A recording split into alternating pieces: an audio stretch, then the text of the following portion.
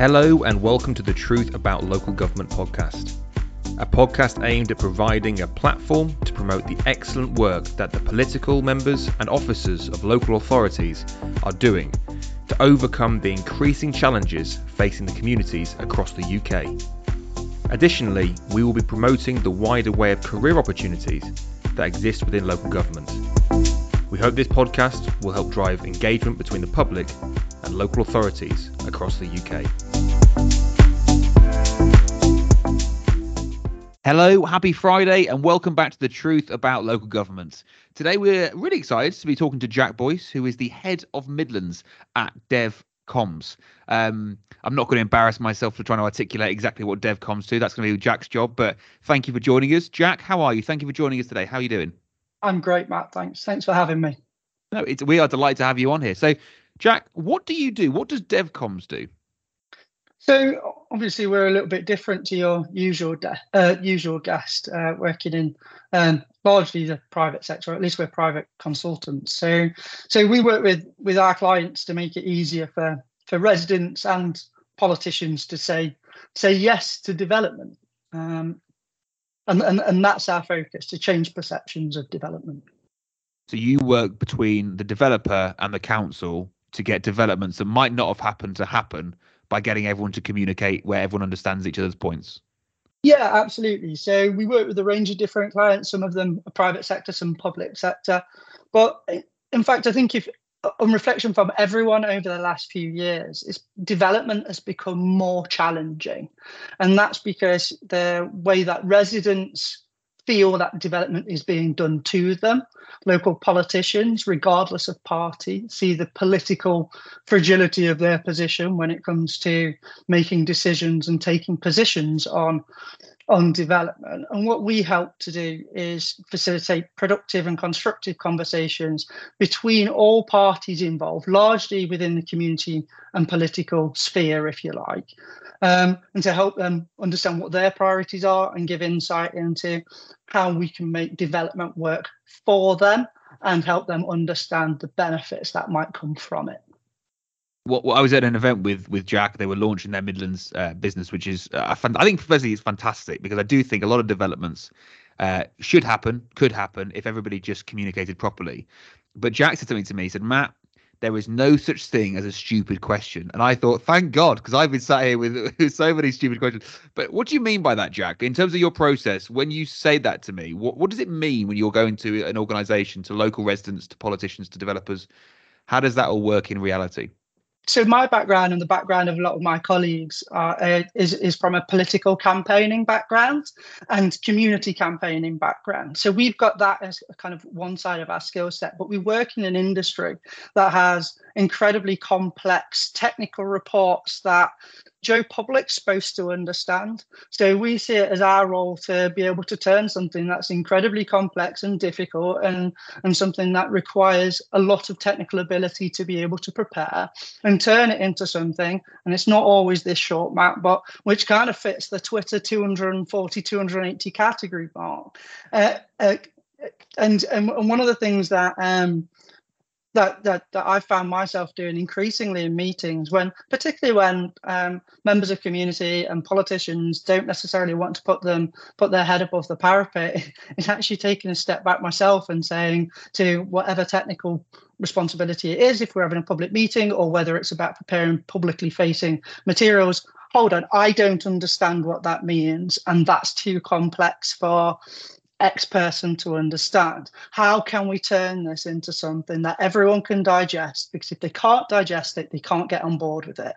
If they don't understand it, they can't feel as though that development's being done with them. It then becomes being done to them. So what we are is to a lesser point, like you say, I'm chief stupid question asker rather, and answerer sometimes, but also it's our role to kind of be the lens that fits between those technical elements and the everyday household knowledge to help facilitate the conversations between those two different parties. Because from the outside in, it does feel sometimes that when you've got so much money coming in from the developers, so much pride and nervousness from residents, and as you said, there's so much fragility from the politicians. They don't want to say the wrong thing, which then may affect almost nobody wants to show their weakness. They don't want to be shown to ask a simple question or a stupid question that may be perceived, because they don't want to kind of appear that they're not informed in what could be a fairly challenging conversation where there's a lot of kind of different priorities coming together. What, in your experience, I mean, it must be an amazing thing to do what you do. And again, in your role as I was looking at your website before, specialising in political and community stakeholder engagement in the built environment, because it is engaging, isn't it? It's taking different community groups. What's the hardest part of the process for yourself? Like, what is the most challenging to get developments to happen? So just to kind of challenge that slightly, I think that the most difficult bit is also the most valuable part of it. See, what we're working towards is it's very easy to go down broadcast communication mode. And this is where communications between different parties in this end up just basically shouting at each other in a room and not really listening to each other. And that can be true metaphorically as well, when developers may just want to broadcast a message and not really listen. The key obstacle that we're trying to overcome at all stages, and the one that builds the best possible relationship and creates the best possible outcomes for people, is when there's two-way engagement, when people are talking and listening and responding. And that means changing outcomes sometimes, but also it means building trust. And that trust element, the feeling of being listened to and feeling as though that the people that you're talking to have got a vested interest in whatever the outcome of the application or local plan allocation or development kind of framework document or whatever it might be, where everyone's got a vested interest in it and they can trust the people that they're effectively going into partnership with, which is, in real terms, if someone is moving into your neighbourhood to deliver something, they become a community partner. And it's making sure that everyone who is already a community partner feels that's how things work. Why do you think in the UK it's got harder to get developments to happen? I think this is a pretty multifaceted question, if that makes sense. So,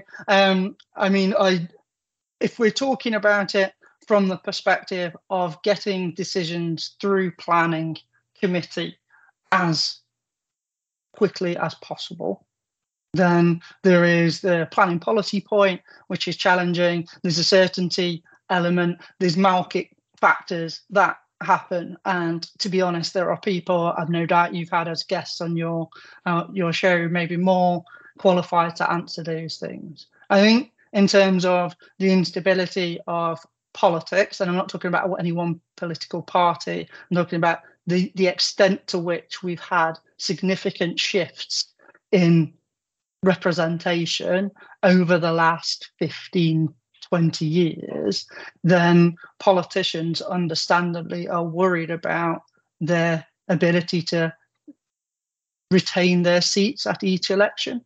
And whilst I very rarely have come across politicians, and I've worked in frontline politics before I went into consultancy, come across many politicians that aren't there because they want to make communities better. But inevitably, they can only do that if they remain elected. So the fear about losing the following election and the extent to which there are often more and more elections on the doorstep at any one point, it's understandable that they're not willing to necessarily make decisions that might be challenging or may put their position in difficulty. I also think there's a challenge in terms of perspective for politicians, where if we take into account lots of our local councillors up and down the country have been elected for 20-30 years, and that's sometimes longer, and that's a really good thing for continuity and having community stalwarts. But actually the way people communicate with them has changed significantly over the last 10. So whether you're a new councillor or a councillor who's been in place for an awful long time, what you've gone from is having a situation where unless someone knocked on your door or bumped into you in the supermarket, then you didn't really hear their views. And so if there was development going on down the road, then you'd probably be bumped into a few people and you'd be able to take into account the landscape and the big picture a lot easier.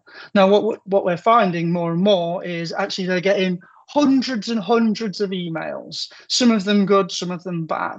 And actually the extent to which those emails are, the intention of those emails is dependent on a site-by-site basis. But what we're seeing is a significant amount more noise being fired at our politicians at any one point. And understandably, they're finding it hard to kind of see the perspective of what that actually means for development in their areas. And understandably, sometimes it's easier to not make a decision on that case when it becomes challenging to do so.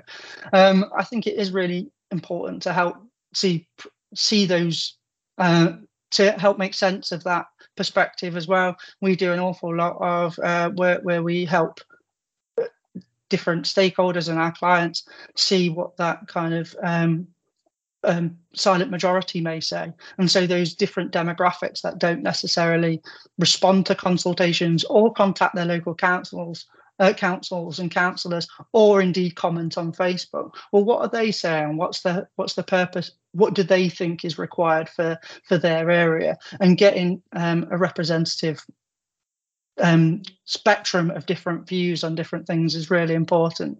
I had a conversation with a councillor just a few months ago, and we was talking, it was actually just before the election, and we was talking about some objections in her particular ward, and she was talking about the extent to which emails she's received about a development near to her, and it was she received a lot of emails. We talked through them and what they meant, and understandably, heading into an election, she was quite worried about what it meant for her electoral prospects.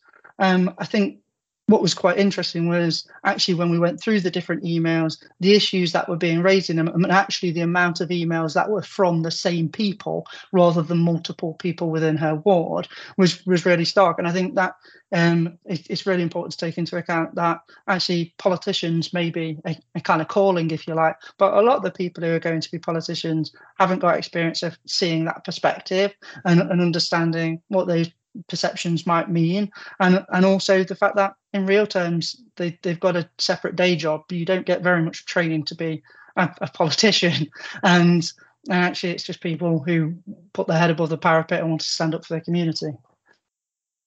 I think it's an interesting point you just made there, that sometimes the negative noise can be so much louder than the positive noise and just so much more repetitive, and it's not always a fair and balanced view of what the society believes that development to be. Jack, how much did your previous life in local politics help you for the position that you do now?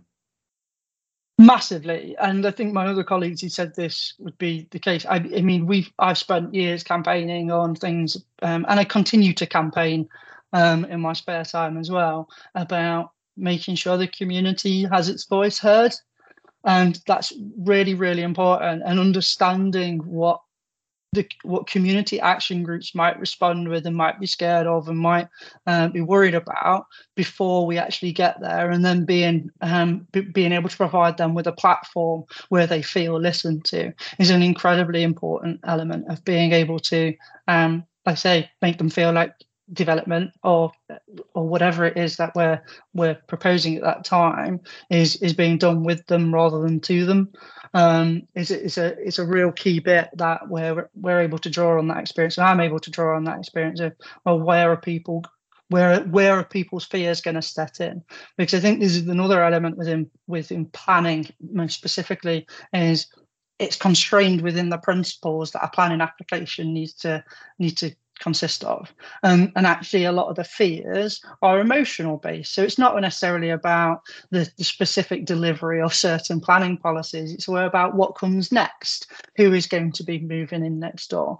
And it's important to kind of recognize that people's concerns might not necessarily be a specific policy or really objective in any way. It might be subjective, and as much as it may not necessarily be accounted for in the decision that's made in committee, it's important that we recognise those and take them on board. And my clients, who generally do understand their role in communities and want to make sure that they do a good job, take that into account going forward, and be a good neighbour.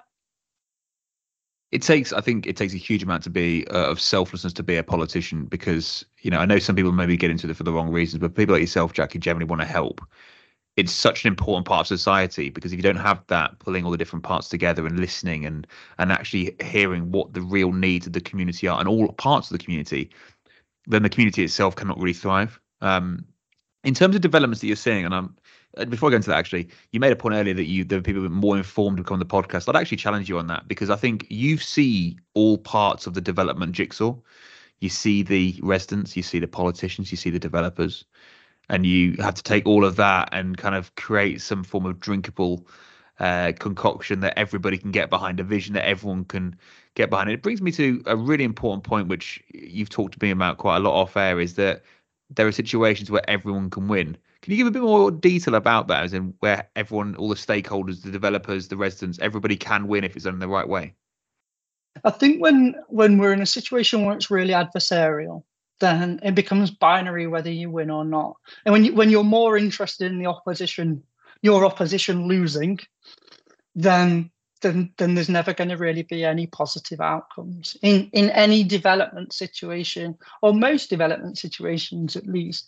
There is a situation, there are outcomes that people want to create that helps them and alleviates any concerns that they've got. Now, I think it's really important to say, and I'll say this to any resident that I meet with, our process that we follow is never planning by referendum.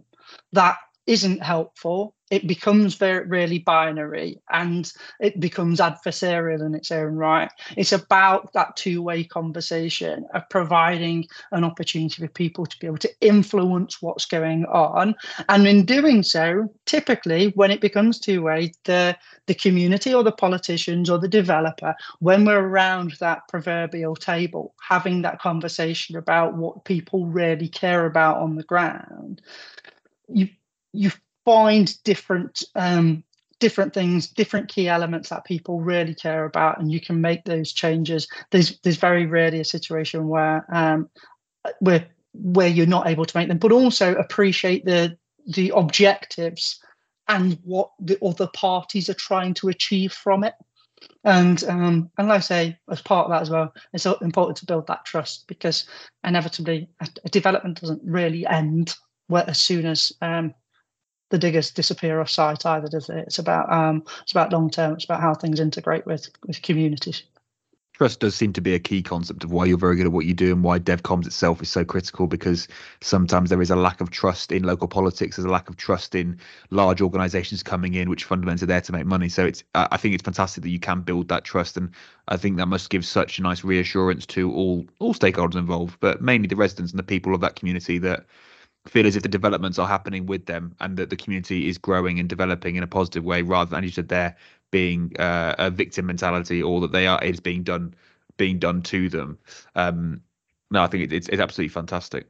Largely, our role is a lot about taking that kind of that look at what's happening in any sort of process in terms of taking something forward to planning, taking a zoom out and saying, well, actually, what do all the different people here care about, and how can we get a Venn diagram where we can kind of overlap all different people's priorities and find that middle point where we can say, actually, yeah, this is the sweet spot of how we can deliver this in a way that meets everyone's priorities. And I say there will be parts that fall outside that sweet spot where people would like to have been able to do something a bit differently. But obviously then there are drivers from the developer side or the politician side or whatever that might be. It's about finding that sweet spot in the middle, and our job to kind of look at that and provide the insight of what we think other people are going to care about enough to be able to make those changes. And if we don't know what people care about, ask the right questions to make sure that we can understand it as fast as possible before that frustration sets in. Is it just residential developments that you advise on, or is it logistics as well, or like mixed use? So I've advised on pretty much everything from residential to logistics to sports stadia to hospitals to town centre regeneration plans. So everything really, we focus on the built environment, but obviously that goes from everything from the conception of what might be delivered on site, say from site acquisition all the way through to kind of construction comms. So if it involves any sort of anything within the kind of planning realm, but it doesn't just mean planning applications. It certainly doesn't just mean delivery of a home.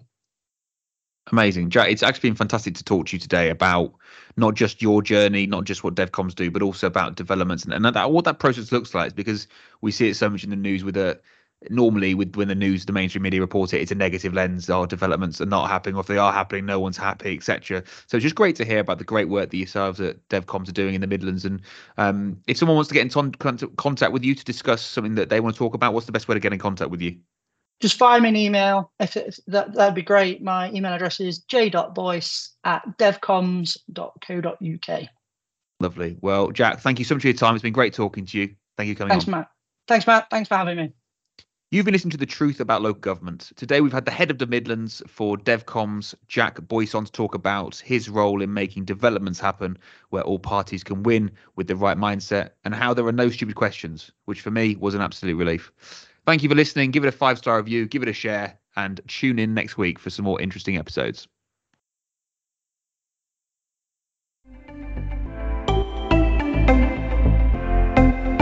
You have been listening to the Truth About Local Government podcast. Remember, your local council does some amazing work, but you can help. So remember to vote and be engaged with the work they're doing. If you like this podcast, please like, share, and give a 5-star review. If you would like to feature on the podcast, have any shout out of excellent work being done by a local authority, or have any topics you would like covered, please email me at truthaboutlocalgovernment@gmail.com. Truth about local government. Local government is at the heart of what we do.